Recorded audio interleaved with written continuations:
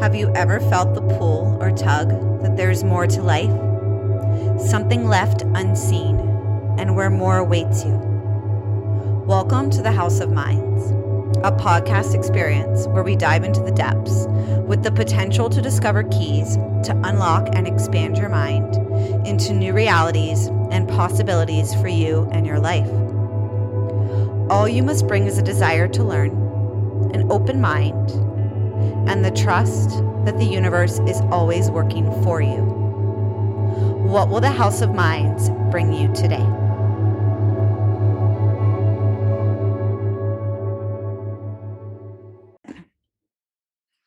Welcome, everybody. Thank you for tuning in for another episode of House of Minds. My name's Christina. I'm the podcast host, and today we'll be following Ricky Jablonski's. Did I pronounce it right, Ricky? You did. Okay. Ricky Jablonski's journey throughout his life. And for a little bit of background, I met Ricky through one of the studios that I teach at and I've always been inspired by his story and just where he is at in life based on the information that he shared with me from where he started, his battles with addictions, his childhood upbringing that also kind of stemmed around different addictions. And he's definitely come a long way. So I always love to see that. And I always love to also talk to people with similar challenges and upbringings, because those challenges are there to develop us into who we are now. And they can either make us stronger or they can make us weaker. And Ricky's someone where those challenges, he's really overcome and worked through a lot of them. And it's brought him to where he is today. So thank you so much for being on the show, Ricky. And I'm really looking forward to it. Of course. My pleasure. Thank you. All right. So let's dive right in. And would you please just start by sharing as much as you feel comfortable sharing about your childhood and your teen years? For sure. So I grew up in my early years before 0 to 7 years of age with both of my parents in active addiction. At 7, they did both get sober. So I kind of have some memories pre-7. They're not good. Like, they weren't happy memories, right? And that's not saying that I had a bad childhood. That's just saying that, my parents were both in active addiction, pre-7. But, I jokingly said to my wife the other day, we were talking about first childhood memories, and I don't remember which one came first, but one was my father throwing Christmas tree fully decorated on the front lawn out the front door. And then my mom, at one point, I remember her throwing a plate at my dad. I mean, I know they were separate incidences, but,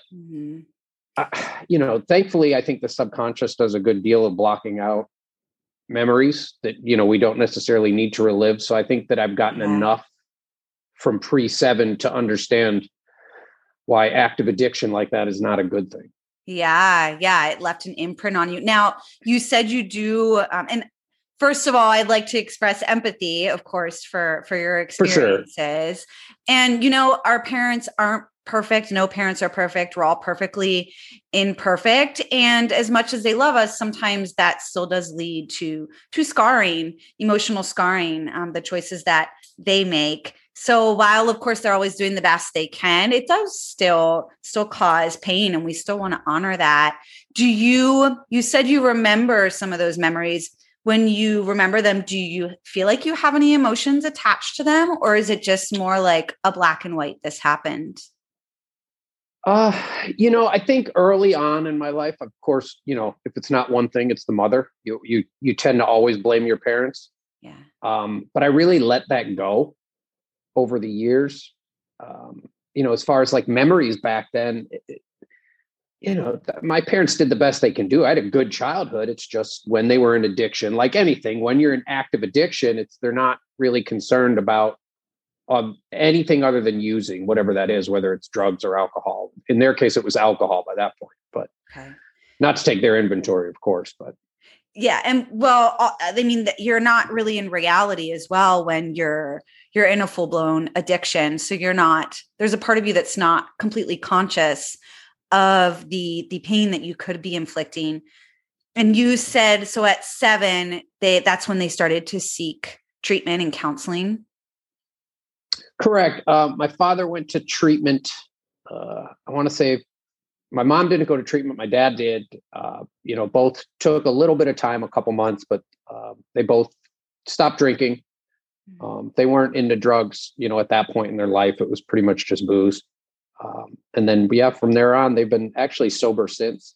Okay.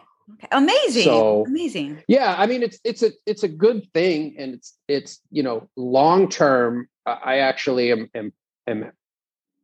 I'm okay with the fact that I'm an alcoholic and a drug addict in a lot of ways. In a lot of ways, it brought me to my lowest of lows, but over talking through us right now over this podcast, you'll see where it brought me the best gifts that I've ever gotten as well. So, like I said, at 43, I look at my childhood and I'm like, oh, it's a blessing.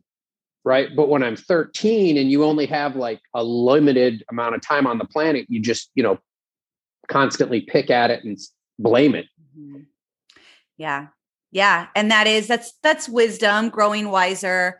And it sounds like you're at a good place because it goes back to the duality, right? You can't have this without the other side of the coin. Yep. And then being able to recognize, and then it becomes more of a conscious choice of, well, this is how I want to live. And this is where I want to lead my life. But you can't have that without having seen the other parts sometimes, unless you did have a perfect childhood and even then, I mean, no one has a perfect childhood, but it sounds like you've really made peace with the fact just that now you're able to look back and not hold any blame or resentment against your parents. And we'll eventually get to this point too. And I don't want to get too far ahead, but sure. I know that you share that you've done counseling as well. And do you feel like that was a big part of what they worked on with you? Or was it more of like a factor that happened after other things that they worked on? Or both? I think it was pretty much after. By the time I sought out counseling, I've already gone through my own 12-step journey at that point, right? Like I was probably 10 years sober when I first started going to therapy, outside of 12 steps, right? Okay. And then that's where they revealed, they're like, oh, you cause chaos because that's the environment you grew up in and you feel most comfortable. Yeah. So I think that's really, kind of in stages as far as my journey, but that was definitely why I kind of sought out therapy. It wasn't so much like, what your parents said to you and that kind of stuff. I mean, by the time I was, 30s when I was going to therapy. So, I'm an adult at that point for the most part. Yeah. Yeah. So it sounds like it was more the recognition of there's patterns here and I'm having trouble overcoming these patterns. And maybe I need to seek help with those patterns. Yep. 100%. Yeah. Okay. So take me back a little bit more. Did your parents put you into any type of therapy or counseling at the age of 7, or was it just more strictly them? So I did do I want to say it was like 6 days of inpatient treatment with my father. Okay. Because obviously, they got sober, but I'm still used to, them fighting and me crying on the steps saying it's my fault kind of mentality. And that's not the case. And that's, again, not blaming them, of course. Yeah. So I did do, as children, I think it was 6 days. Correct. For sure. As adults, never mind children, Yeah. So I did do inpatient for, I think it was 6 or 7 days. And then I did attend, Alateen and Al-Anon meetings. Okay. Initially, that didn't last very long. Not for any other reason. It didn't last. And I think, I'm 43. So you're talking 35 years ago. It's not like mental health was at the forefront of everyone's conversation, right? It was like, well, his parents stopped drinking. It's, it's good enough, right? Like, yeah. And maybe. Sorry, go ahead. You can finish. No, I was going to say, and maybe, at the time, 35 years ago, good enough was good enough. Yes.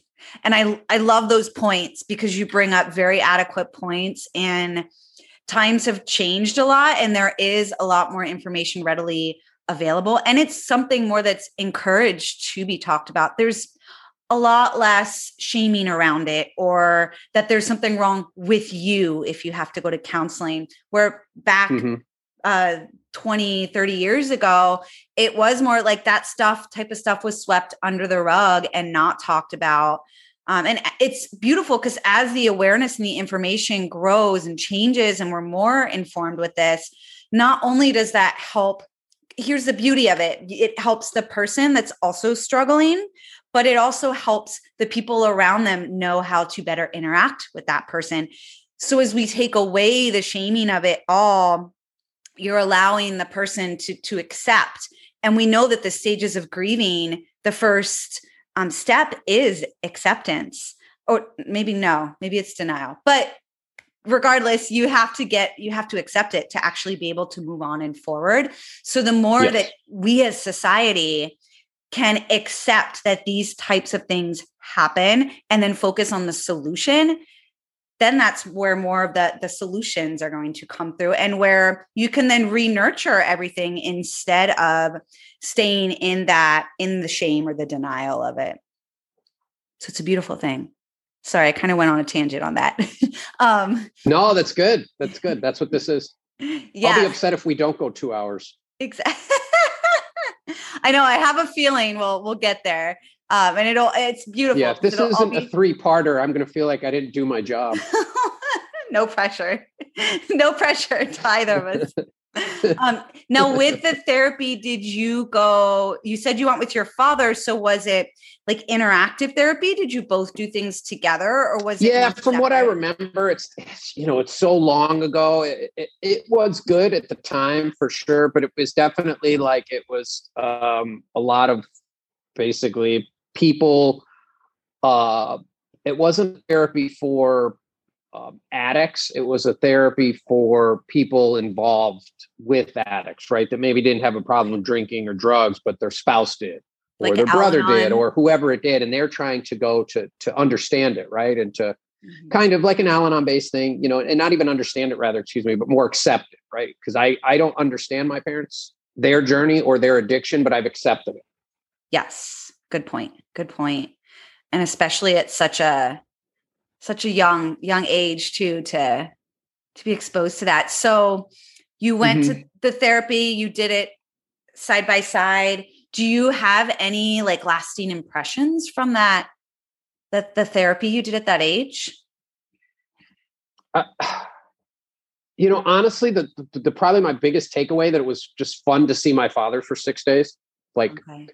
Yeah, 6 days. Not that my parents were absentee management, but all they did was work, because that's all they knew. My father grew up really poor, and I think they were always afraid to lose whatever it is they got. So all they did was work. Scarcity mindset. Yeah. For better or for worse. And I think that was part of their, especially post them getting sober, they really worked 6 and 7 days a week. And I think it was just because that's what kept them sober too. Right. Yeah. Yeah. It's kind of in a sense that you replace one addiction for another almost. But what's the worst of the evils? Especially if your new addiction is something that can be healthy and beneficial. Correct. Now you did say that it sounds like going back to your words, you had used the words that during the therapy, you were able to accept it. So it sounds like there might have been some almost separation of, this isn't my fault. This is my parents and their shit. Do you feel like that's an accurate statement, where it might have helped you start to form that viewpoint of, this isn't mine, this is theirs, and kind of separate yourself from it? I think so, to a point. I think that also part of the reason why I started using, alcohol in the first place, I think was one of the reasons. It wasn't because I wasn't my parents. Because you weren't your parents? Correct. So that was one of the, well, I don't have a problem. I'm not going to have a problem with alcohol. That's on them. That has nothing to do with me. Okay. So talk to me a little bit more about that and that evolution. And when that started, like from 7 to 13, do you feel like those were kind of golden years? Did you see less issues? How did you develop once they became sober? Boy, that's a good one. seven to really high school, end of high school, just huge internalized self-esteem issues. Okay. Huge. I'm less than issues. Not good enough. I don't have. My friends didn't accept me. Now, whether or not they did or they didn't, and more times than not they did, that still has nothing to do with how I thought, how my brain works. Yeah, because it's especially in high school. Especially it was always less than. It was, never good enough, and huge ego, humor. Everything was a joke. Everything's still a joke, but now it's a little bit different. I mean, you know me, so I don't take anything serious, but I think then it was, I'm not taking serious and I'm going to mask, whatever I'm really feeling. Yeah. Yeah. Almost when it's almost people often will go to sarcasm instead of stating that they're actually in pain. Yep. So sarcasm can be like a witty way of downgrading your pain to not address it. So it almost sounds a little bit like that. Are these like things that you've worked on in counseling and therapy, these fundamental issues? And myself, through the 12 steps, especially when I first got sober, I was a daily meeting guy. The joke was when you first get sober that you're not supposed to see other sexes. Like, so for me, it was no women, and it's supposed to be for a year. That's kind of the rule. But my sponsor at the time said, for me, it's 3 years. Okay. Because I needed to work on myself. I mean, it's a twofold thing, right? It's to see if someone could actually take direction, but it's also for me to work on myself. Yes. Right. Because when I got sober, I was 21. Right. I went to college, got drunk, got sober. So I was so young, and probably at the emotional maturity of a 13-year-old in a 21-year-old's body. Mm-hmm. And that's when I started really working on my self-esteem and all the issues that surrounded that. Okay. And those were things, so you didn't do anything or seek any help for it as a teen? No. Okay. No. I'm sure my parents offered, if I wanted to do things or go to certain things. I honestly don't remember. Mm-hmm. And I think, like I said, at that point, like once my parents got sober, I pretty much, it was a normal childhood. Yeah. But again, all they did was work, not a knock on them, but they didn't know any better. And so I know we've talked about this before because you told me that you were kind of more of like a latchkey kid. Mm-hmm. So when you say normal, I would say that's in the sense of your parents provided like a house, a fridge full of food. You had your stuff. AC and your Always heater. Stuff. Yeah. So you had the materialistic things that you need. However, children also need attention and presence from parents and guiding and direction. And sometimes when they're absent, those other fundamental needs can be missing, even if we have the other things. And also, like, here's where it goes into our parents are all perfectly imperfect, and they're not always going to understand us as children. So sometimes they might not understand, or they don't understand our needs, because as children, we'll have other ways of trying to get those needs met. And that could be through negative attention and or through back talking or passive aggressiveness. But if parents aren't aware of this information, they don't know that that's a cry for help. Do you feel like you maybe had some of those behaviors throughout your teen years? I'm sure. Yeah. I'm sure. My mom always treated me like an adult.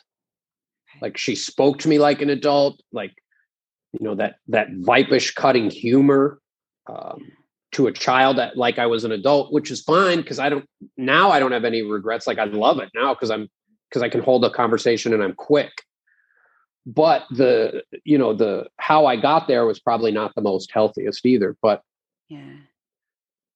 yeah. But now you can appreciate it on the other side yes. of all of it. And I want to get more into that and kind of how the therapy, the steps that it helped you with the self-esteem issues? Because I think that's a huge one, especially for teens, because the teen years are so hard. You already have a lot of other pressures, the social pressures, the hormones that are starting to rage, the who am I? What's my identity? And then on top of that, if we're not having kind of those fundamental times with other role models in our life, there's a lot that can be missed and lead to the self-esteem. So I definitely want to get into that, but talk me a little bit more through as far as leading up high school, college, and kind of how you developed your alcoholism, and then how you realized, oh shit, I have a problem. You know, I was heavier as a kid. That's right. Once my parents got sober. Yeah, I showed you. Yeah. I was a big boy. Once my parents got sober, I think there was huge guilt on their part. I know there was. I don't think there was. I've talked about it, especially with my mom. They had huge guilt, so when they got sober, they bought me whatever I could think of. They would buy me, right? Whatever I wanted to eat, they would just let me eat, because they just were so guilty. They never wanted to say no at that point. So I think that kind of behavior, where to me, it was always just like, oh, I just do what I want, do what I want, do what I want. Not to say that I wasn't respectful or anything like that, but it's just, it's just how I wanted to do it. If I wanted something, I would just get it. Or, if I wanted to eat a bag of cookies, I would just get it. And that kind of behavior, I think, snowballed. High school was fine. I grew up in a smaller town. It was a smaller high school. I liked it. I had friends. It struggled self-esteem issues. I'm sure, like any high schooler, the entire time in high school. Mm-hmm. I didn't know what to say to girls. I really still don't, let's be honest. I mean, you see how I interact with my wife. I mean, we borderline hit one another as our form of communication. So all in love, and I think that, all for sure. All in love. For the sake that this is being recorded, it's definitely, she hits me in love only. You both give it just as good as you get it. Yes. Yeah. We definitely, I say it 1,000 times, we for sure did 2 other people a favor.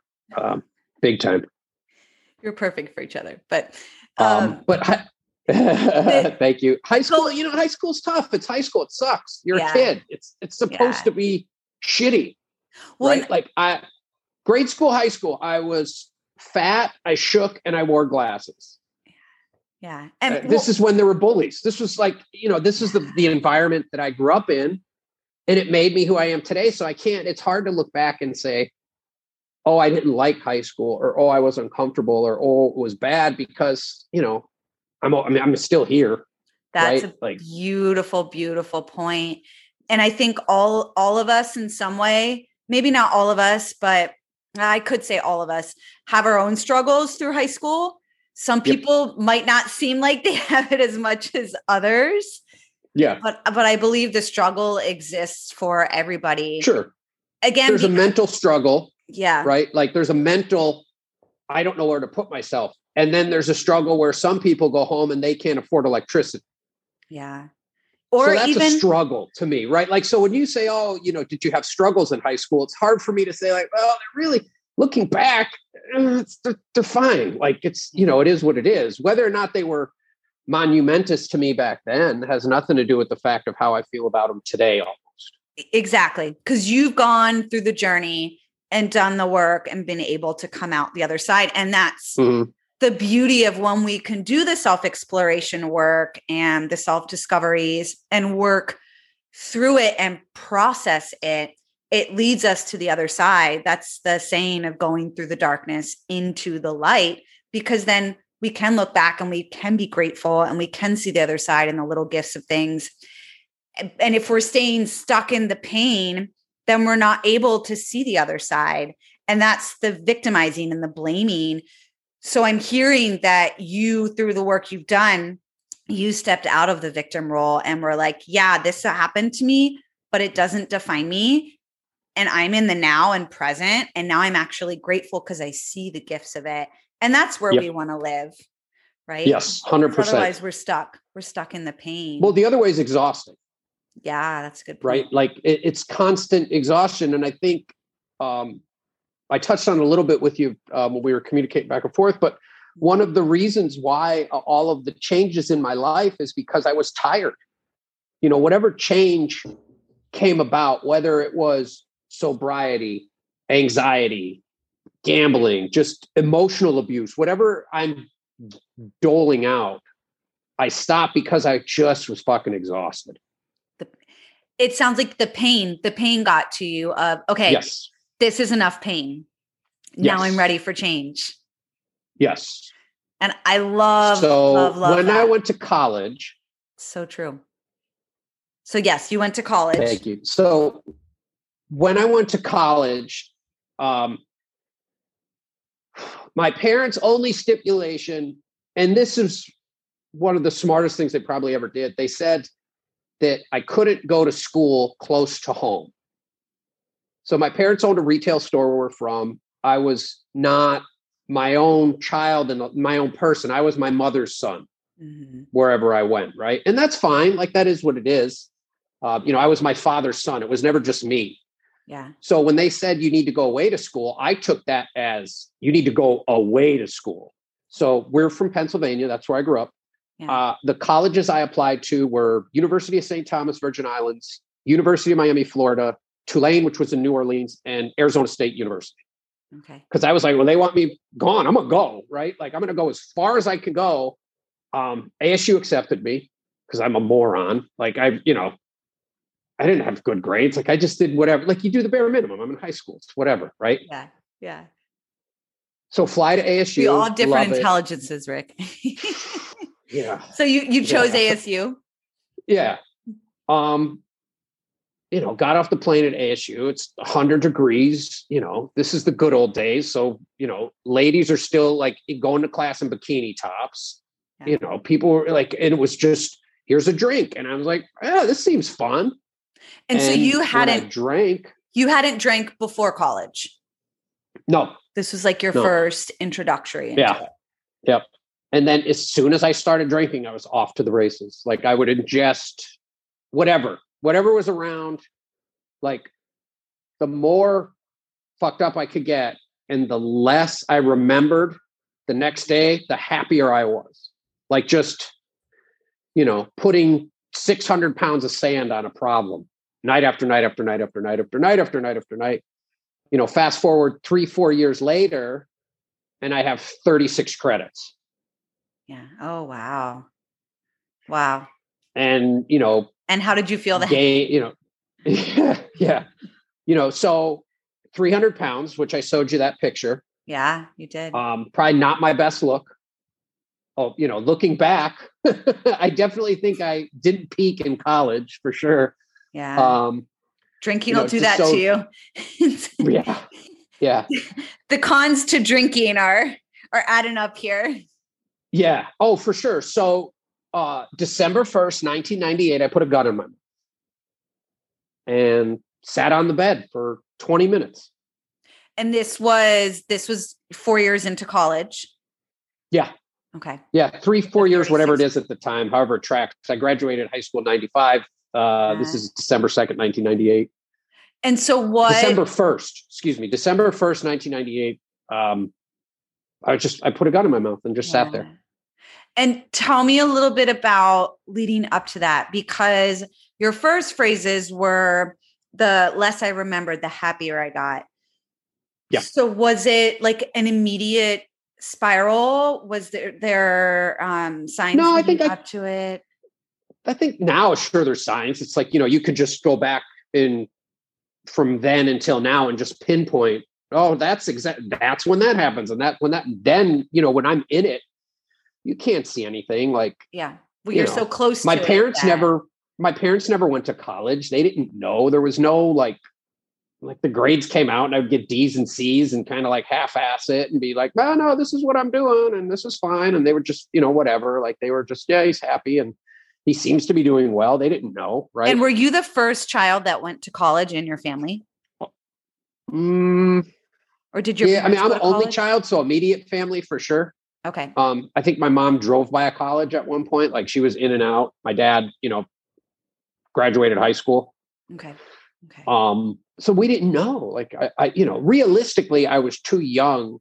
I should have gotten a job if hindsight was 2020, right? But I don't want to get too ahead of myself, because without that night on December 1st, I wouldn't be the person I am today, right? Exactly. The journey. Yeah. So Totally. worst day of my life for sure. But also now that I have distance between that night and today, it's also the best day of my life. Yeah. Yeah. It was right. Because it sounds like I didn't pull the trigger. Yes. And it wasn't a cry for help. I just sat there with the gun in my mouth because I was just fucking exhausted. Yeah. Yeah. The pain. I was just tired. You remember being in pain or? Oh God. Yeah. Yeah. Yeah. I remember, everything hurts. Yeah. And I don't mean physical shit. That's whatever. I mean, in my brain is broken. Right. The mental space. The mental. December 2nd, 1998. I woke up. I was naked, sleeping at my apartment. I looked at myself in the mirror and I said, I'm fucking done. Went to a meeting that day about noon and I haven't drank since. Wow. Except one time I did. There's an asterisk in there because I did have kombucha one time that was alcohol-y and I didn't realize it. But as far as like actual alcohol, I'm not drinking NyQuil on ice anymore. I'm. Yeah. You're completely sober. That speaks of amazing strength and willpower that you were able to just cold turkey. Go sober. And I worked with a life coach for a while, and he always said, when you're in enough, you won't change until you're in enough pain. Because here's the thing, 100% right. We get so comfortable, right? We get so comfortable and then it's like, I could change, but and the comfort of it all is what keeps us going back until you hit that point. And it's a different point for each of us. And that's where the danger lies. Because some of us, that point might be so much further than others. But when you hit that point of, okay, I've had enough pain, I'm done. Then that's when there is no other options. You've tried all the other options. Now you know that this is your last thing to change. And that's what will lead you to that change. What do you mind? That's for me though, right? Because I'm sorry, go ahead. No, you go ahead and then I can ask you. I'll interrupt you if it's. I was going to say that okay, yeah, for sure. That's for me, right? That was my bottom in that particular instance. Everybody's bottom's different. And unfortunately, for some of us, their bottom's death. Yeah. Yeah. They're not lucky enough to, whether it's a high bottom or a low bottom, it's still a bottom. And you're right. Your life coach was right. When you're in it, it's normal. You that behavior is the weird behavior is like someone that didn't drink. Yeah. You're weird. I'm 19. We're here to get fucked up. What's wrong with you? You think the other one is weird. You can't see yourself as the problem. Correct. I mean, pissing and shitting the bed, that's normalized behavior, right? I'm in college. I'm a kid. What's the big deal? We're having fun. Yeah. Until you realize it's not. Till it wasn't. It was fun until it wasn't, right? Yes. Now, it's just like smoking cigarettes, right? My father told me the best advice ever about smoking cigarettes because he said, enjoy it because someday you're going to have to quit. Yeah. Or you don't. And then you pay it's knowing the risks and the consequences. And are you willing to take it to there and pay those risks and consequences? And if you're not, well, what's it going to take for you to turn it around? Now, going back to those moments, and please tell me if you don't feel comfortable answering this, we don't have to go there. But tell me a little bit more about your thoughts as you sat there on the bed and where your mental space was, and kind of, was there anything that led up to it? At that point I was, it's a daily drinking, I think, from what I can remember. It was just constant need to get fucked up. I was in debt. I was failing school. I mean, they might as well have kicked me out at that point. And to get kicked out of ASU is, you got to work at it. You know what I mean? They don't really work at the drinking. It ain't Harvard. Let's be honest. Yeah. Like you have to really do nothing to be asked to leave there. And I think I was pretty close from a grade standpoint, and, tens of thousands of dollars in credit card debt, because you get credit cards as a kid. And again, I'm not blaming anybody. I'm blaming myself. I'm the person who used them, but just tired, just sat there and thought that was really the only way. And just sat there. I didn't call anybody. I didn't, cut my wrist this way. I'm going, east, west, not north, south. I didn't cry for help. It wasn't anything like that. I was just fucking exhausted, and I didn't know what else to do. Yeah. Yeah. It was your only other option. Your only other not option. That my parents, my parents knew that I was like, it's not like it's a surprise. Like, oh my God, I have a problem with drinking. This was not shocking news to anyone. Right. And to me, maybe, but not to anybody else. If it's in the family genes, it can get passed down. It's just it's the addictive nature, or I'm sure that as children, if we have parents that are addicts, we see patterns. And that's the thing too, that every child is different, where like I've heard of two children growing up in the household, in the same household with addict parents. One child takes their trauma and does something completely different than the other child. And you'll ask them both, like, maybe one child does go into addiction, and he'll blame the parents, right?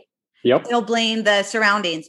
The other child that did succeed and did do well will say, well, I did it because of my parents, but it's I saw my dad drink. Opposite. Yeah. It's the complete opposite reason. So you never know how the mental space and the environment, and it's just there's so many factors that go into it and dynamics. And you as a parent, can understand this. I definitely don't have nightmares about my behavior passed on to my son at all. Yeah. Yeah. Yeah, it is. But you have to, when you're in the act of addiction, you can't see it that way. No, you don't see anything of it that way. I was trying to figure out where to get $20 so I could buy drugs and or booze and or whatever to put in my body to get fucked up. Yeah. Yeah, that's all your thoughts revolve around. Yeah. And so you hit your point, you started going to therapy, and you said you did the 12-step program first. Yeah, 12-step worked for me. Doesn't work for everybody, whatever addiction or isms anyone's battling, however they get to the other side, whether that is a church, whether that is a peer group, whether it is therapy, whether it's 12-step. I mean, it doesn't matter as long as you get better, right? Like to me, I don't, 12 steps work for me to get sober, but it didn't necessarily work for other people, and that's okay. Mm-hmm.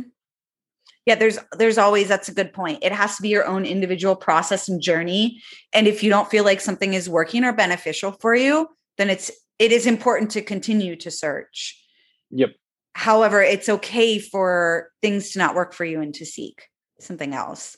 It's just part of 100%. I mean, people, anything, if people get addicted to anything, I guess it starts to become, what addictions are you addicted to? Right. Yeah. If you're doing yoga an hour and a half every day, for some people, that might be too much. Right. Mm-hmm. But is that like the worst thing to do? And it's certainly better than maybe the alternative of drinking an hour and a half every day. Yeah. And, or going on a shopping spree for an hour and a half a day. Oh yeah. We'll touch on that too. That was there later on in life. So that was where my next question was going to lead up. So your primary addiction was the alcohol. Did you have any other addictions that coexisted with it at that point? At that point, no. I mean, spending, but that's hard to justify as a separate addiction to the alcohol, because I spent money for drugs and booze. Okay. Did you start to see it go away? No, sober, moved back home. Okay. All I did was work. Theme here. Then work and buy shit, basically. And then so over time, I realized this was, went back to school on the weekends, met my wife at the time, did all of that kind of stuff, but still didn't drink, didn't do drugs, battled that. I'm going to max a credit card out because I like the chaos of getting that thing cranked and then paying it off, and then getting it cranked and then paying it off. Like I like that whatever chemical was released in my ape brain. Yeah. Like I really like that. Yeah. And okay, can I maybe point out a parallel that might, 100%. This is just in my brain. Thank you. Sure. And it might not even be relevant, but what a parallel to your parents. Yeah. After they got sober and they're just buying you and buying you and buying you things. And that's a parallel to then you growing up and buying and buying. And I know we talked about self-esteem and the self-esteem issues you had, and that it could be a reflection of your own internal landscape. I don't have the inner self-esteem, so I'm using the external to give me whatever I'm lacking from my internal landscape. Do you feel like that relates at all? 100%. Oh yeah. Like as soon as they got sober, I mean, they worked obviously up until they got sober. They were adults when they got sober, right? Mm-hmm. But when they got sober, all they did was work. When I got sober, all I did was work. It was work. Yeah. Because I'm tired all the time. If I go to work and I'm working whatever I'm doing, and I do 60 hours a week, 6 days a week, I'm so tired. There's no time. Forget about you. You're not going outside the house. Never mind going out drinking. Like you're just going home and falling asleep. So you basically for a long time that kept me sober. Yes. You took one addiction for another, and it was still what's the worst of the evils, and the way you look at it, because there is a lot of gray and white. We don't have to be so black and white and, oh, well, that's bad. Well, not necessarily. You don't live in my life. You don't, how are you going to judge it being bad when you don't know where I came from and what it's keeping me from? Even if it's still kind of a Band-Aid, it's still keeping you from going back into the alcoholism. And it's the best. We're always doing the best we can at each moment. And that was the best you could do. Well, I had to pay off debt. Right? My parents they were nice enough. Of course, they'd probably still let me move back in with them. They'd be excited at this point, but they let me move back in. Although we wouldn't. Right? And, no shit. I love you, mom and dad, but I love having my own space. And I don't want to like torch them up over the course of the podcast, and they're not here to defend themselves. I mean, they might turn around and say, "You're a fucking idiot. Your childhood wasn't like that. Like, what are you talking about?" But that's what I remember of it, right? Yes, and that's our experience in honoring our own individual experience. It was good. My parents spent time with me. Yeah. It was a good childhood. Yeah. There was some things that I changed about myself. We could touch on that later, but I changed about myself when I became a parent, because I knew that those were regrets that both my mom and my dad have verbalized to me. You know, my father told me that he didn't make enough time for me and he didn't have enough patience for me when I was a kid. Yeah. But he told me that when I'm 40. Yeah. Do you know what I mean? So like I saw the mistakes they made, and there was no way I was doing that. Yeah. My son. You were conscious enough. And that's where the realizing what we saw, and we turn it and we're like, I knew I didn't like that, so I'm going to be different as a parent. Yeah.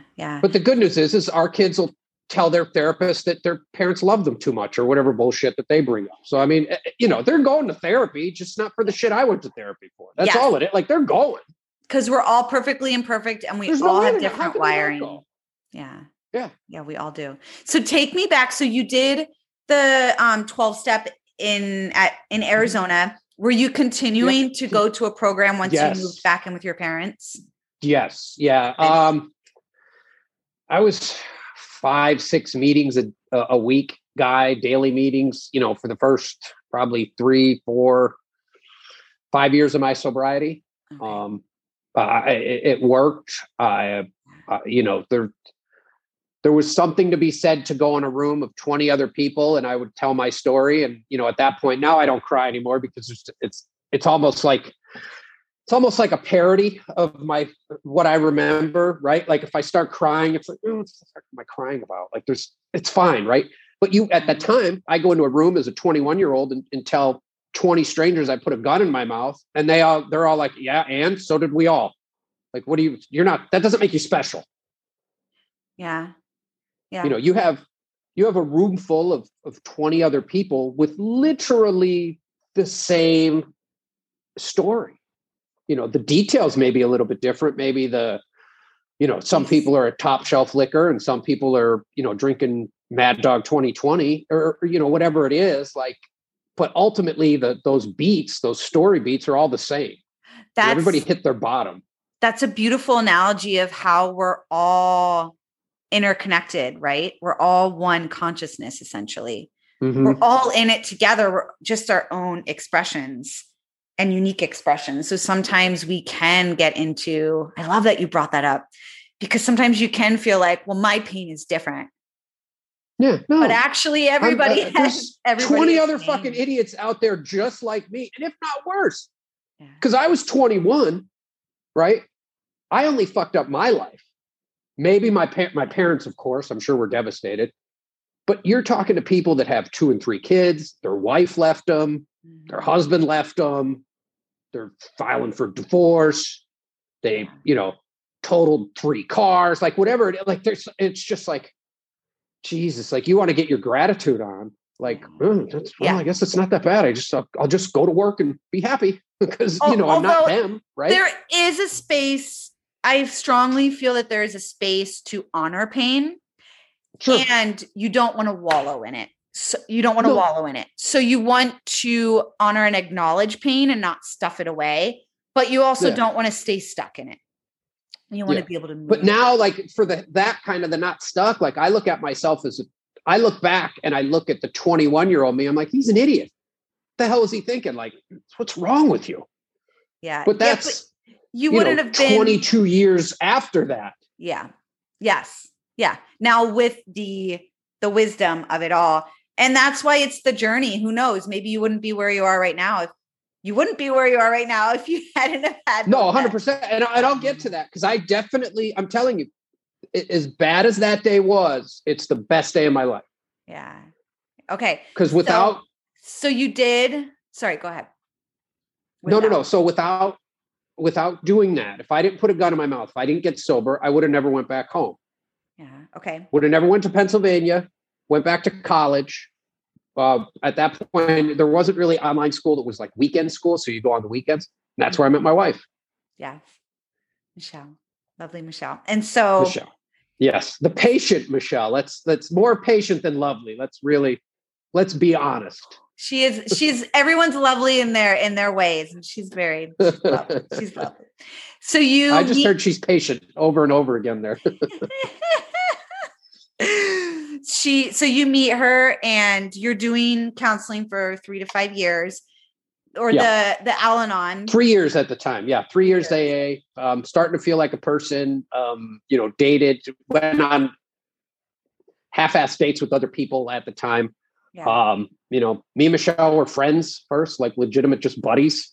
And then one thing led to another and we just hung out more and more and more and more. And, on again, off again. I didn't love her in that way.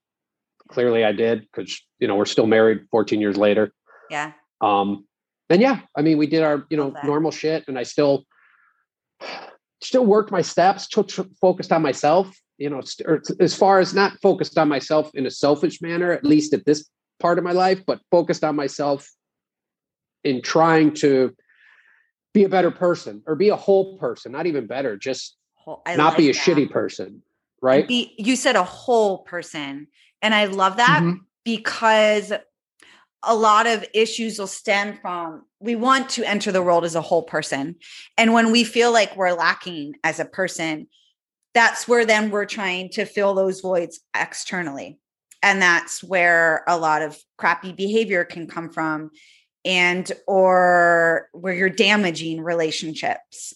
But when we enter the world as a whole person, that's when we have the confidence and self-esteem to recognize ourselves as our own entity. And then we can recognize others as their own entities as well. Yes. So I love that you use that word whole. Yep. And so you did the 12 steps. And then was there a period of time where you stopped? Yeah, I think, by the time I got married, we moved to Arizona. Mm-hmm. Oddly enough, it wasn't a hard sell for my wife. She hates the winter and, obviously it's kind of paradise here for the most part. Yeah. And we moved here, married, just married, finding jobs, connecting with old friends, just kind of living life as newlyweds. Went to a few A meetings out here, but I kind of just stopped because it was just like me and her hanging out, really. Still never drank. Once, as far as the booze was concerned, like once I stopped drinking, I just stopped. I rarely, every once in a while, like I'd be like, oh, I wonder what that burger tastes like with that beer. But like, I'm like, it ain't, no matter how good it tastes, it's not, the cons for me way outweigh the pros. Right. And then it turned into spending and never being able to say no to my wife. Okay. Oh, tell I me still more can't about say that. no to her. Just can't say no to her. Okay. Whatever she wants. I don't care. I'll find the money. Okay. And she doesn't ask for much. Yeah. She's not, she doesn't give a shit about being dressed in whatever clothes or whatever purse or, but I just was never able to say no to her. And I still struggle with it. I still, struggle with, oh, well, we don't really have the money for that or that kind of stuff. It's not in my vocabulary for her. Okay. And then, so throughout our marriage, so I have to probably back it up. She doesn't want to deal with money at all. Right. So we got engaged. She would sign her check over to me and just say, let me know if I have lunch money. Like she didn't want to do anything. She doesn't want to do bills. That's no joke. Like she doesn't want to do anything with just not her DNA. Right. She doesn't like doing it. So I would just figure it out and find money or, crank a credit card up or move money around or whatever. And just did that for years and years and years. And then it took me a while, took me probably 10 years of our marriage to realize I would be so stressed about trying to find money that she would come home and ask me how my day was. And I would just fucking unload on her. Okay. Like I would lose it over something totally, totally unrelated. And she's like, what did I do? I didn't even say anything. I just, I'm sorry, I forgot a dish in the sink or, So this was over the pressure of the money that it sounds like maybe you weren't talking to her about that I put on myself. And well, it sounds like she didn't like to do it. So either like subconsciously, then if you assign those kind of roles in a relationship, that's where you might start to take on a little bit more pressure and or feel like you can't talk to her about it because you're like, well, she doesn't like to do that stuff. Yeah. So then the pressure builds. Okay. Yep. So the pressure builds and this is, this is before we had Rick James leading up to it. Mm-hmm. I still was never able to say no to her. Okay. So did you seek counseling at that point? Were you like, shit, no, I didn't think anything was wrong. Okay. What's wrong? We're both working. Everything's fine. Yeah. So we spend a little bit more than the average family. No big deal, right? What's the worst that could happen? Right? Yeah. So then it just turns into me being a dick and, not unfair to her, right? Maybe, boy, I tread lightly in saying this, but this is more probably in the lines of emotional abuse, right? Mm-hmm. Not that I'm an emotionally abusive person or hold hostages, which I do when it suits me, but in this particular instance, it is emotional abuse. Well, and you have that built up resentment. It sounds like. So when we have those built up feelings, if we're not dealing with the core issue and not able to express it, then it is going to come out in those ways. Yep. Then we have Rick James. Okay. Hold on. So you guys had Sorry. That's okay.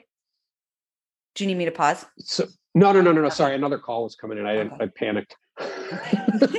Happens. Part of technology life. Right. And I'm supposed to be good at technology, but I guess don't take my screen off. Right. Like where she disappeared. So you guys have these issues, you have your son, Rick James. Rick James, and now there's two people I'm not able to say no to. Okay. Right? Because Rick James came out, he might as well have been Jesus. Right? Until they start telling us no, and then we're like, even then I love it. I love that I can't wait for him to be a smart ass to me. I celebrate it. Like I know it's going to come back and haunt me, but whatever. I don't care. He's great. Whatever. I don't give a shit. So we have Rick James, and I was there in the delivery room. And if it was anybody else, it looked like a scene from Damn Apocalypse Now. But it's my baby, and it's the most beautiful thing I've ever seen in my life. Yeah. To this day, like, that is my kid. Like, I couldn't hold him. I was so scared. Aww. And it sounds like that became a why for you as well, or a reason. For sure. On top of all the others. Yeah. And then continued on, with the behavior of not now saying no to two people. Mm-hmm. And spent, and all Michelle did was work. As much as she possibly you're both could. Working at this time, yes? Both working our asses off doing it. My parents, we actually moved my parents in with us so they could help watch Rick James when we both were working. Okay. It was great. I mean, spending way too much money back then, of course, like, that kind of running theme. But we adjusted our lives, both myself and Michelle, to spend the most amount of time with Rick James as we possibly could, just because, we both grew up in those type of environments where our parents were just too busy working all the time. And for us, it was going to be, we just insisted on being around. And I'm still battling my own addictions of causing chaos, because that's the environment that I'm most comfortable in, right? Yeah, hence why I'm using credit cards or buying stupid stuff or buying cars or whatever it is that I'm doing. Yeah. So fast forward a few years later, get the spending under control, of course, and all of that. Now, how did you do that? Did you seek help for that? Or was that something that you just kind of got to enough pain and got to your point where you're like, this is tired, ridiculous? buddy. Okay. Got tired of working for nothing, tired of basing my happiness on buying whatever widget. Oh, I love that. Basing my happiness. So it sounds like bullshit ass, wallet that I wanted from Louis Vuitton. Yeah. Because I'm a delightful gentleman, and that's what delightful gentlemen wear, right? Like, I want my damn Louis Vuitton sunglasses and Gucci shoes, and go screw yourself. I don't care. The manipulation of I want it. Yeah. So, but I love those words, basing my internal happiness. So do you feel like that was a mindset switch moment for you? Well, yeah. Have you ever been in the Gucci store? You're instantly happier when you go in there. This shit is great. That's like Lulu, right? That's like Lulu. Yeah. They have all these people kissing your ass, telling you how fabulous you are. Yeah. It's wonderful. What's bad about that, right? Yeah. The epitome of external happiness. Yeah, until the bill comes, and then it's like, oh fuck, I got to pay for that. Shit, whatever. So, and it's the big swing of emotions.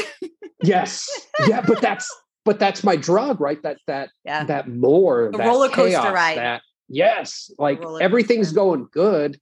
Let me completely derail it, because that's where I'm in my comfort zone.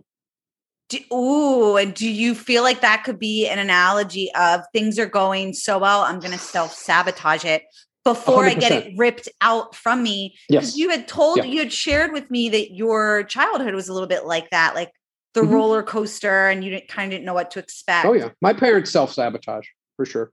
Yeah. Not that they're here to defend themselves. So again, I'm sure I'll hear shit about this from my mother later on, but whatever. Well, and we're all human, right? So we all have our own self-sabotaging behavior, but the only way that you can grow past it is you have to have that awareness of it. So that's why. Yeah. Like, it's no shame. And we're getting there. It took until real recently for me to not self-sabotage and cause chaos when things are, real recently, like where I wouldn't be chaotic. Rick James was 2 years old. And he's 12. Three or 4 years. He's 12 now. He's 3 or 4 years old at the time. And I told Michelle, I said, hey, I'm going to get a new vehicle. We needed a new car, whatever. I said, I'm going to go and get a Jeep, like a 4-door Jeep, for the family. It'll be fun. We can use it on the weekend, whatever it is we're going to do with it. Right. Yeah. I came home with a Mustang. I think she's like, what happened to the Jeep? And I said, they were sold out of them, but look at this post. Mustang. And she said, where the fuck are we going to put your son? Like, we'll figure it out. So he's in the back seat. And at the time he had the reverse car seats. Yeah. Where he has to go the other way, whatever the hell it is. So she's in the front seat. And I mean, literally her head is like in the dashboard. You know, I had that 9 months. Is she looking at you the whole time? Like, are you kidding me? No. I've pushed the level of her patience. It's probably the closest she's ever been to leaving P. And honestly, anybody that knows me, like, ain't nobody going to blame like her for leaving me. Like that scenario doesn't exist, right? Like when people get divorced, like they split friends. Yeah. I'm gonna be left with maybe the fucking dogs if I'm lucky. Maybe. At least you can, your better half. That puts a whole new spin on your better half. Totally. Right. But so take it back to, so you're self-sabotaging, these behaviors are going into, now you have your own son. Sure. Where was your crucial moment and what did you do about it? Because I know that you did go on to do more therapy. Yeah, I started. So a little bit of a shift. Right before I bought the Mustang in 2011, I think it was, we had a brand new house, 2 brand new cars, and I got fired from my job in construction at the time. I was the breadwinner. So at that point, that's when we decided to just have one. But the reason why I'm saying this is Michelle's career took off. Okay. And I just kind of existed. I would do jobs. I'd do whatever. I didn't care. But like her job, like she had a career and I'm just like dicking around doing whatever just so I could have more freedom to be with Rick James because she had to travel and missed out on stuff with Rick James. Right. Yeah. So we move out of Arizona to Austin at the time for her career. And I still, at that point, I actually sought out therapy. That's where the therapist there told me that I cause chaos because that's what I control. So had an undertone of always like, God, she's so successful and I'm an idiot. Never jealous of her, always supportive. And I'm a bottom line kind of guy. Like I wish she made 12 times as much as she made. I don't care if she makes more than me. I don't care. Like that's insanity. Who gives a shit? I don't care if Rick James makes more than me. I hope he does, right? Like, I wish he made money now. That shouldn't help us out. Like, all I ever cared about was the bottom line, right? So I never... Yeah. The win-win. You're a win-win person. Yes. Win-win. But I'm sure at some points in my life when she's traveling the world and I'm like, well, I'm just, I didn't leave the county this week. You know what I mean? Like, so I'm sure there was some resentment there, even if I don't think there is. So cause chaos, still doing stupid shit and still being an idiot. Like what? We end up moving back. Some of the things that you were behaviors. Just emotional abuse, just, rolling grenades in the room and running away, but figurative grenades, right? Yeah. Like just causing, just she says hi to me in the wrong way and I'm in the mood to fight with her. And I just fight with her because I'm just in the mood to fight and fuck everyone else. Right. Yeah. Spending both of us, still doing nothing's like wrong. We're still going ahead with everything. And then we moved to air. So before I get ahead of myself, I realized I have an issue I never thought I had. Mm-hmm. We went to Big Bend Park, National Park, State Park, with friends of ours. And we were just there to relax and have fun and hike and just go camping. Right. So I had this schedule. We had a schedule of stuff we were going to do throughout the day. And it was like midday and the schedule changed and I fucking lost my shit. And the people I was with, they're such close friends. Like they're just like, whatever. It's just me. Like they didn't even care. Right. They don't even remember me doing it when I brought it up to them a few years later. And I realized how much of a control issue I have. And also like the OCD issues and how rigid I was and that I wasn't flexible enough. Like all we were doing was maybe not going on a hike and we were going to go out to dinner or we were going to go on a hike instead of dinner or whatever it was. And I just lost my shit. Mm-hmm. And I'm like, that's not right. Like I never saw therapy for that. That just hit me one day. Like that was another moment in my life when, maybe not as dramatic as the first moment in 1998, but certainly which caused me to pause and start changing how I behave about stuff. And that's really where I realized that the money issues started to come into play. My emotional abuse issues started to come into play, all that stuff. And from then on is when I really have been trying to work on it. But it wasn't until, sorry, go ahead. No, you go ahead. No, you first. Nope. It wasn't until what? When we were camping in Big Bend. Okay. That I realized that my issues go way beyond drinking. Okay. Right. So up until that point, I'm not drinking. Yeah. I'm not drinking. I can do whatever I want. I'm not drinking. I deserve those fucking Gucci shoes. I'm not drinking. I'm going to buy my wife a $700 dinner. That's what she wants. That's what we're getting. I don't care. Whatever it costs. Like I didn't give a shit. You couldn't tell me anything, right? Because I wasn't drinking. It almost sounds like they're over there getting. That became your excuse. You're like, right? your they're justification. Over there getting fucked up. They're drinking every Friday, Saturday night. They're not taking care of their kids. I'm here sober as a judge doing what I'm supposed to be doing. I deserve whatever I want. Yeah. Yeah. So it almost became like a double-edged sword in a way. Yes. Yeah. Yeah. For the not. So fast forward, we moved back to Arizona. Were you seeing a therapist in Austin? You had seen one who had told you about the chaos. Was this before? Yes. The chaos. Correct? Was that before that was Big beforehand. Bend? Was that before Yes. Big Bend? Okay. So you were, it sounds like, how many times did you see her? Were you seeing her pretty frequently? Maybe like 12, 15 times, I think, throughout the course of a couple months. And at that time, were you open to the information that she was giving you? And were you starting to? Oh, Jesus. Yeah. No. There was no guards up. I mean, yeah. And I went because I wasn't happy with where my career was at. Okay. I didn't have a career. I could have done anything I wanted to do. Obviously I'm not going to be the president, right? Like there's stuff I'm not going to do. Like, I know I'm not like my handshake. I'm not going to be a brain surgeon. I'm not a moron. But I could do, I could have the freedom. I didn't have to work at company XYZ. Yeah. Because I need to make X amount of dollars. And that's the expectation because that's my identity is my work. Right. When I would be a smart ass to people and they say, oh, what do you do? And I would just tell them I'm a dad. And they're like, but no, what do you do? I'm like, oh, I'm a dad. That's my career. Yeah. I'm like, I go to work so I could have piss away money for the weekends. That's why I go to work. Yeah. And what almost sounds like, so you went to therapy for not being happy with where your career was.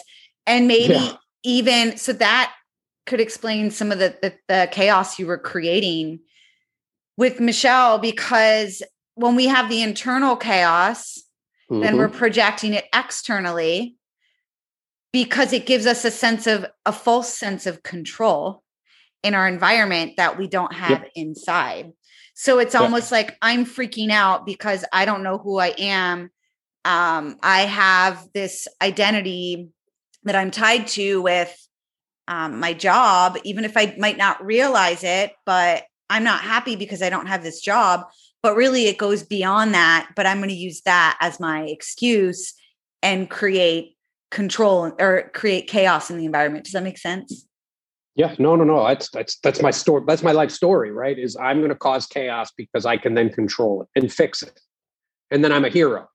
Yeah. For shit that I did. Instead of it doesn't even make sense. Like when you verbalize it, it makes no sense. But it does, because it's living in that internal versus external world. So whatever our external landscape is always a reflection of our internal. So whatever we can't control inside, we're going to try to control it on the exterior. So that speaks that there's a lack of inner control that we're not addressing when we're trying to do that on the external. Mm-hmm. Yeah. No, 100%. Yeah. So, okay. So you saw her, you realized when you went to Big Bend that you had these control issues. Then you moved to Arizona. And did you at that point, where does the story go from there? Did you start doing any counseling? Did you kind of start doing things on your own? No counseling. Our relationship is good. Like there's no, Rick James is killing it. Michelle's fine. We're good. Moved to Arizona. It's life. It's great. Met, got in touch with old friends, made new friends, started finding places to work out, all this cool stuff. Quarantine, pandemic comes along. Okay. And both myself and Michelle had a long conversation. And before, this is in last February, time last year. Sorry to interrupt that, but no, go ahead. Before this, were you actively making any changes? Because you had mentioned you were trying to change some behaviors. Yes. Okay. Yes. Okay. Definitely trying to be less rigid, more kind of go with the flow, more accepting of change, more if it's not on the schedule, it's okay. Yeah. If we do it or not do it, still struggling with that, of course. I mean, that's, you're trying to rewrite your brain for me in a lot of ways. You're rewiring. But working on it, at least working on it and knowing that, like, I would be halfway through telling Michelle something and I would stop and be like, no, I'm sorry, I'm being selfish or whatever it is. Right. Like, so at least I'm recognizing it at this point. So you're building the self-awareness, and that's what it is. You can't be aware until you know. And that's like the process. That's why we talk so much about enjoying the process and stop focusing on the destination, because then you're going to miss those little pieces of the process. Yeah. And I'm destination. That's the only thing I focus on. Yeah. Yeah. Well, and that makes sense. There's no side. Like it's the just control. Destination. Yes. Yeah. The outcome. You want to control the outcome. Yes. So you're so hyper focused, but then we miss all the beautiful parts of it and the being in flow. And how ironic that you're working on this before COVID hits. Yes. What great skills for COVID. So COVID is coming. Whatever it is, right? And this is when it's in the beginning. It's like for real COVID, like everybody dying. There's 100% death rate. You go outside, you're fucking dead. Yeah, well, we didn't know, and we wanted to. No one knew. So yes. So I said to Michelle, before this started, I said, to be successful, we are going to have to accept every bit of change that comes our way this year, whatever it is, whether it's homeschool or school, or the gym closes, or we're working out in the living room, or we both lose our jobs, because we've been there before, right? Like these are life on life's terms. Like this is adult shit. Like some people lose their job. Some people lose their house through no fault of their own. Yeah. It sounds like we're not going to fight it. We're going to whatever's going to happen is going to happen. I can't, in this one, I can't control shit. Yeah. What I can control is I'm like, okay, take your vitamin C and drink orange juice. I don't know what the hell to do, right? Like I'm a bro science guy. Like, it works for me. It should be fine. We licked dirt as children. Like, right. Yeah. Like it's fine. We'll figure it out. It's all good. So in the pandemic, we're doing okay. It's certainly better than a lot of other people. Neither one of us had a job stoppage or, life is good. We're still able to work out and do a lot of things. I really opened up. There's a couple of changes that happened this year that really have helped me out. And certainly not that I'm pandering to my audience, but one of them was yoga. Yeah. It was a big part of me. For whatever reason, it came to me when I needed it, like all things do. But it helped me mentally. And one of the reasons for that, it was a last fall break, whenever it was, I had a few days off from work. I work at a school and I'm lucky enough to have that school schedule. So I had more days off than I'm used to. I've never had downtime, right? And I don't do well with downtime. Yeah. I always get in trouble. So we're on day 3 or 4 of our break, right? When I was hanging out with Rick James and Michelle and everything's fine. And I'm applying to part-time jobs because I don't know what to do with myself. Mm-hmm. And I really sit there and think about it. Michelle's like, listen, you can do whatever you want to do, but she's like, just enjoy your life. Like, just enjoy your stuff. Like, just stop. What are you doing? Why are you trying to work another job? Yeah. They're like, that's a good point. Why am I trying to? It's not to escape them because I always want to be around those guys. Like we killed ourselves to not to work a weekend so we could hang out together on the weekends. And here I am trying to work a weekend. And I'm just like, what the fuck is wrong with me? I can't enjoy anything because it's just that constant need. So it was a pause moment. I actually, at that point, so we're in last October, when I would find myself getting like that, I've actually introduced THC. Okay. Still no drinking. But I introduced THC to my diet, so to speak, or to myself when I get spun up like that, and like when I'm off to the races. Yeah. It's a little bit of a gummy. It's a half a gummy here and there. I was nervous at first trying it. Yeah. Because of my past, right? Because I abuse everything, but I also realized I'm a different person than I was 22 years ago. I love that. And obviously I watch myself with it. And do you feel like it helps slow everything down? Yes. Okay. Yeah. Yeah. I kind of take it like Sundays are always tough for me. They've always been a bad day for me for whatever reason. I don't know why. I think it's probably the amount of just usually it's like a chill day.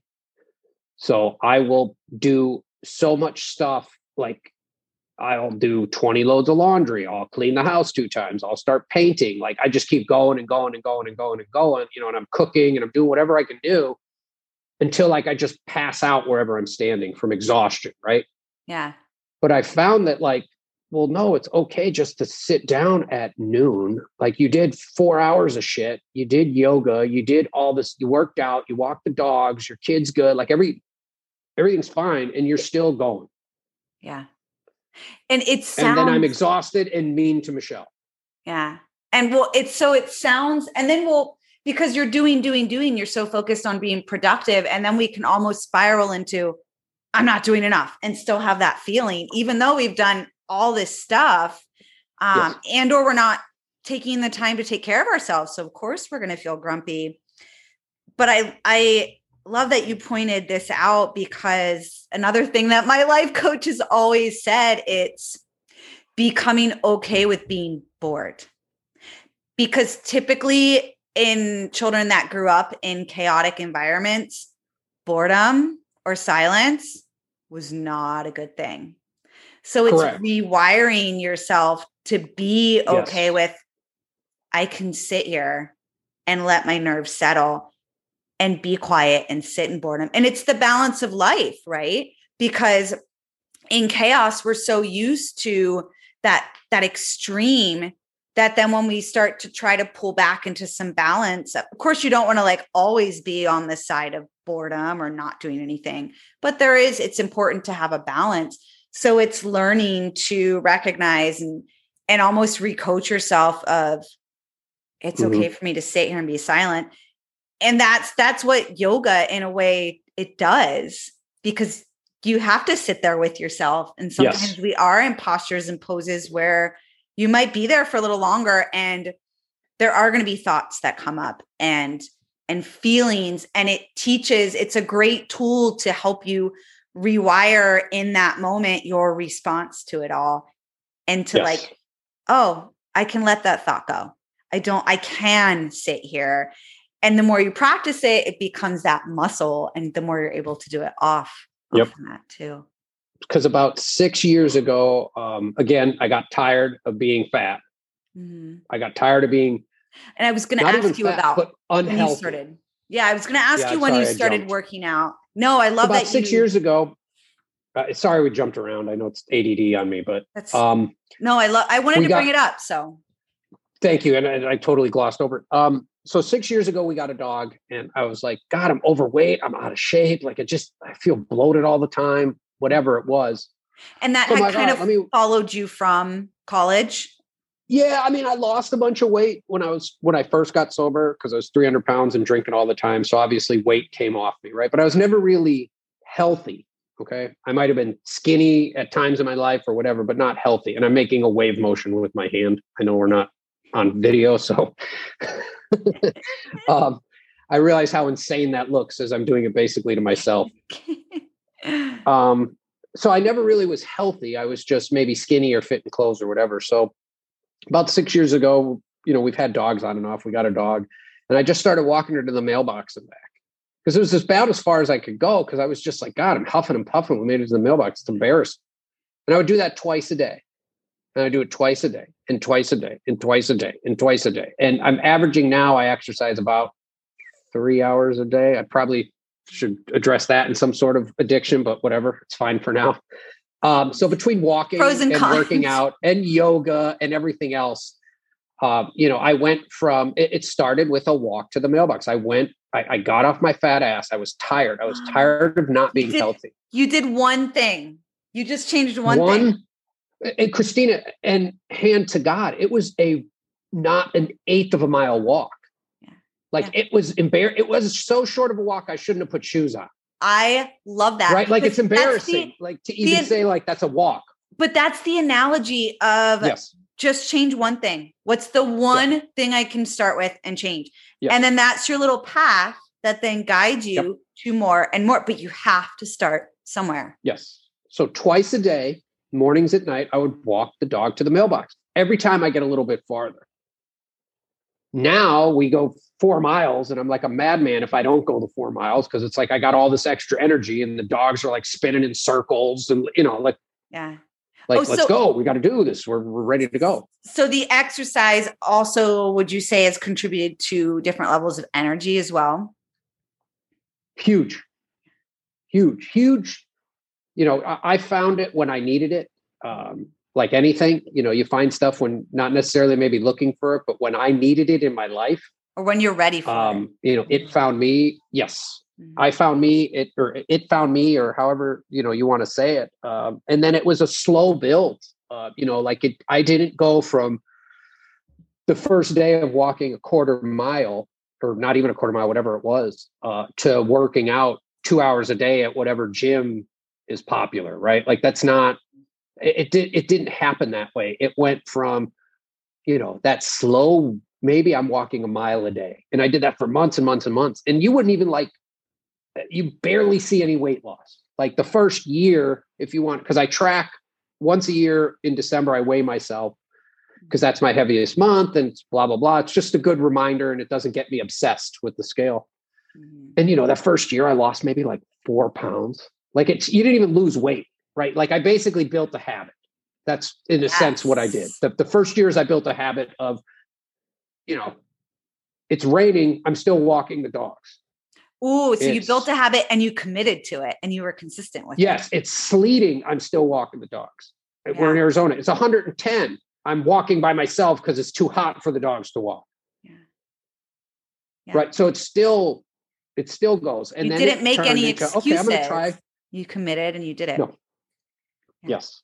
And, then I started adding exercise, going to different gyms, things like that. And then we moved out here. I noticed that I was really stiff. Not that I'm not like first team all dad bod by any stretch of the imagination. Like, there's guys that are 5,000 times better shape than I am. But I found that I was stiff. You're doing great. You're always enough, Ricky. Don't tell me if I'm doing great. I'll be the one to judge myself. Fine. I was stiff. Like I couldn't turn my head. And Michelle has her issues. And I was like, well, we found a studio that happened to kind of incorporate yoga into the workout. And then obviously they have yoga classes, and then taking the yoga classes offered there and meeting you and the other instructors. That's really when yoga has really kind of been a driving force throughout the pandemic. And it's funny, you touched on earlier that you have to sit in poses longer with yourself. When we first, I'm not going to talk about my wife, it's not fair to her, but when I first would take yoga and we would get to the corpse pose at the end. Yes. Which I'm not saying. Shavasana thank you. Because I still call it shashwarma and one day I'll get it right. But, thank God I'm pretty. I would still stretch throughout the whole time because I'm like, I can't sit here still. This is like what a psychopath does. Who sits here still? I'm still like bending my legs. It's like just mean, forceful, like trying to stretch, right? Like I'm going to get my leg to go that far. Instead of kind of resting. Stuff. You're doing the exact opposite instead of resting. Forcing instead of flowing. Yes. Yeah. Yeah. And that took a couple months. And then one day, like, it just clicked, it took a pandemic. It took where we're at. It took, this past year.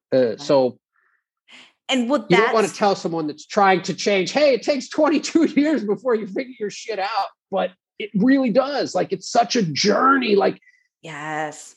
Yeah. You have to just, like, once you're tired of whatever it is, it doesn't matter what it is, whether it's relationships or yourself or just whatever shit you have going on in your life. Like, for me, once I got tired of it, it was just fucking done.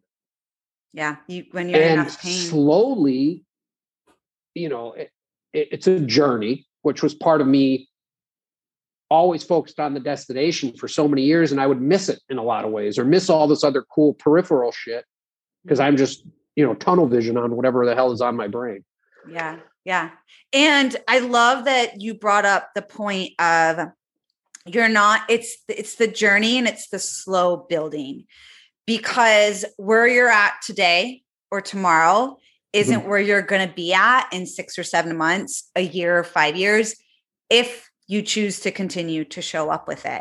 So what you see right now isn't going to be the end result, but we can't also get so focused on the end result that then we forget to enjoy the process and the moments and the stuff that's in the right here and the right now. So it's that balance of trusting I know where I'm going, and I also can relax to be present in the moment and trust that with the steps that I'm doing and that the self-awareness that I'm slowly, gradually building, I'm going to get to that future vision, but I'm just going to be right here and right now. And that's definitely a learned practice to be able to have the self-awareness, first of all, to recognize, oh, this is what I'm feeling. Oh, I don't have to feel that way. It's okay for me to just relax and be here right now. And to trust, because especially when we've grown up in environments where maybe we couldn't trust the environment, and how hard then it's becomes I'm going to force that this outcome is going to happen because I don't trust that it will. So we're rewiring that whole entire nature, and the rewiring takes practice and it takes the consistency. And so you have to keep showing up because rewiring takes time. You're changing neural pathways that have been there for so long. And it's just your brain is so used to those grooves. It's like a railroad track. Joe Dispenza talks a lot about that, where you have to give yourself time and slow down to rewire that process. So I love that you thought. It's such a slow burn. And, wherever I was at, like how bad it got, like how off the rails crazy it was, it's always gotten better. Yeah. Right. And it may not be perfect, and it may not be the best, and it may not be whatever it is, but I've never had it turn better. You just have to just keep this is where that tunnel vision for me helps out, right? Like I just keep going forward. Yeah. With and maybe not focused on the destination, but just focus forward. Yeah. Yeah. And it's hard. It's hard when you're in whatever addiction you're in, right? Yeah. Like whatever, because there's no way out. It always seems like there's no way out. But I think, I think people need to give themselves a little bit more credit and just pause and hopefully pick up good habits, right? And change what you can right now. What can I change just right now? Yeah. Once you get to that point of pain and you realize you don't want to get to the point it's good to realize there's a lot of things to change, but then that can be overwhelmed. So you can easily get stuck in the overwhelm too, right? And then that leads you to being frozen and not doing anything. So it's taking it back to that step of, okay, I'm in pain. I want to change. What can I do right now? I'm ready to change. What's the one thing that I can do right now? And then just keep going there. Now, I did want to backtrack a little bit Sure. So you changed the walking to walking 6 years ago. Yes. How did that start to lead into then changing like eating habits, and making other healthier habits? Did you see that start to spin off into other areas? We've always ate, like we are go out to eat and have fun kind of people. So there's always been that. But like when we go out to eat, we try to eat at better restaurants. And I don't mean like necessarily more expensive, but like not chain microwave stuff, right? Yeah. So we've always been fairly, I would say, health conscious, but you're right. The more I was working out, the more I realized like, well, I don't really need to have a half a pint of ice cream every night, because it's kind of, it's not, one's not helping the other one, right? Mm-hmm.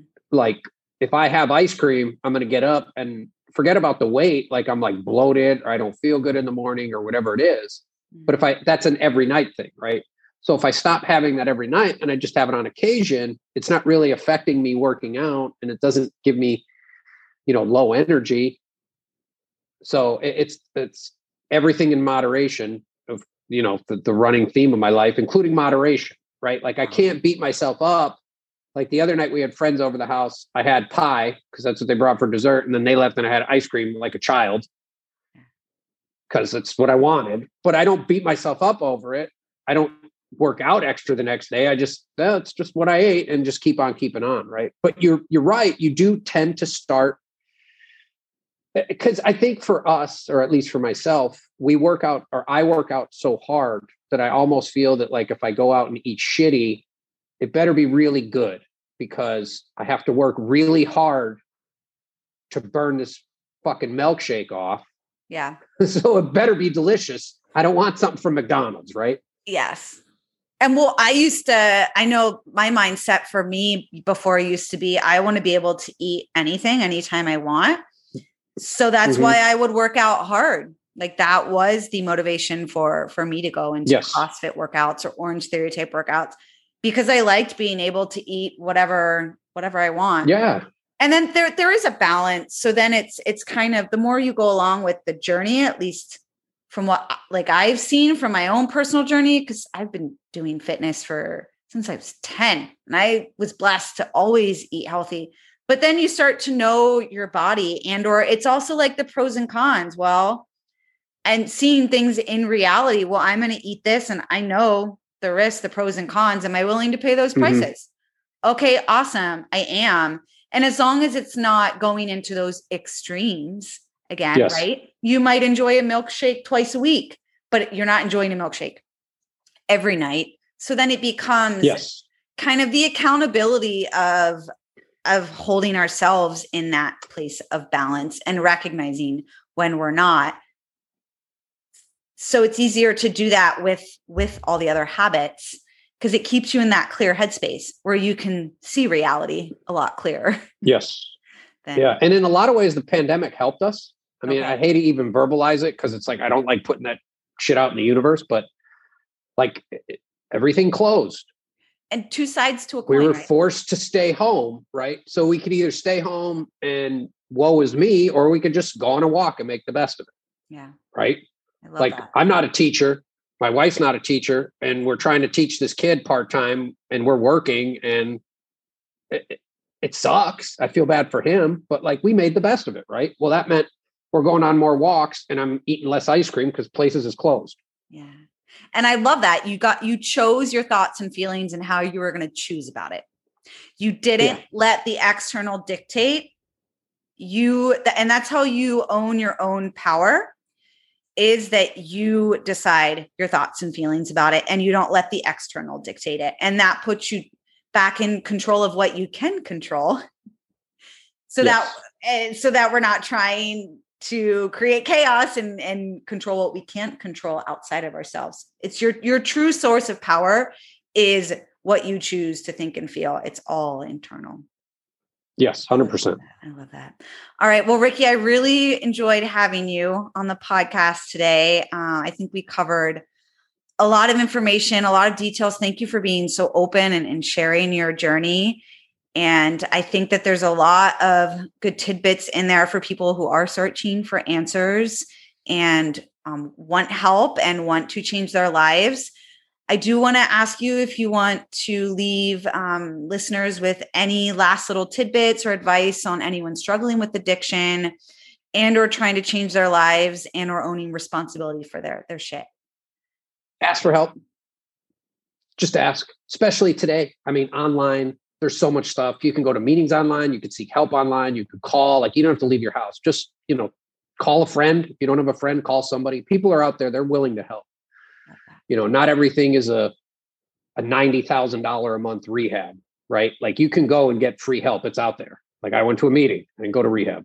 Yeah.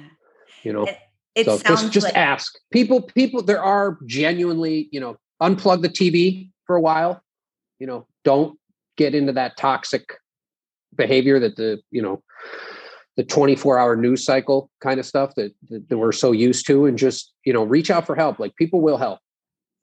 Yeah. I love that. That reminds us, community support, and be vulnerable.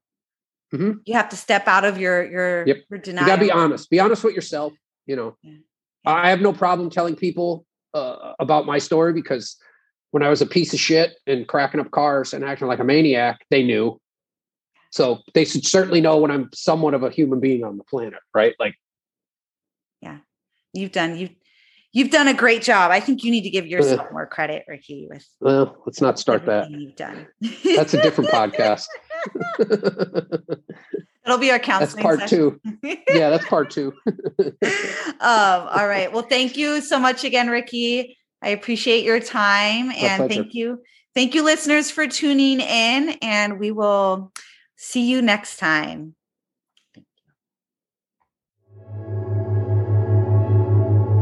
Thank you for tuning in to the House of Minds. Cheers to mind expansion, and until next time.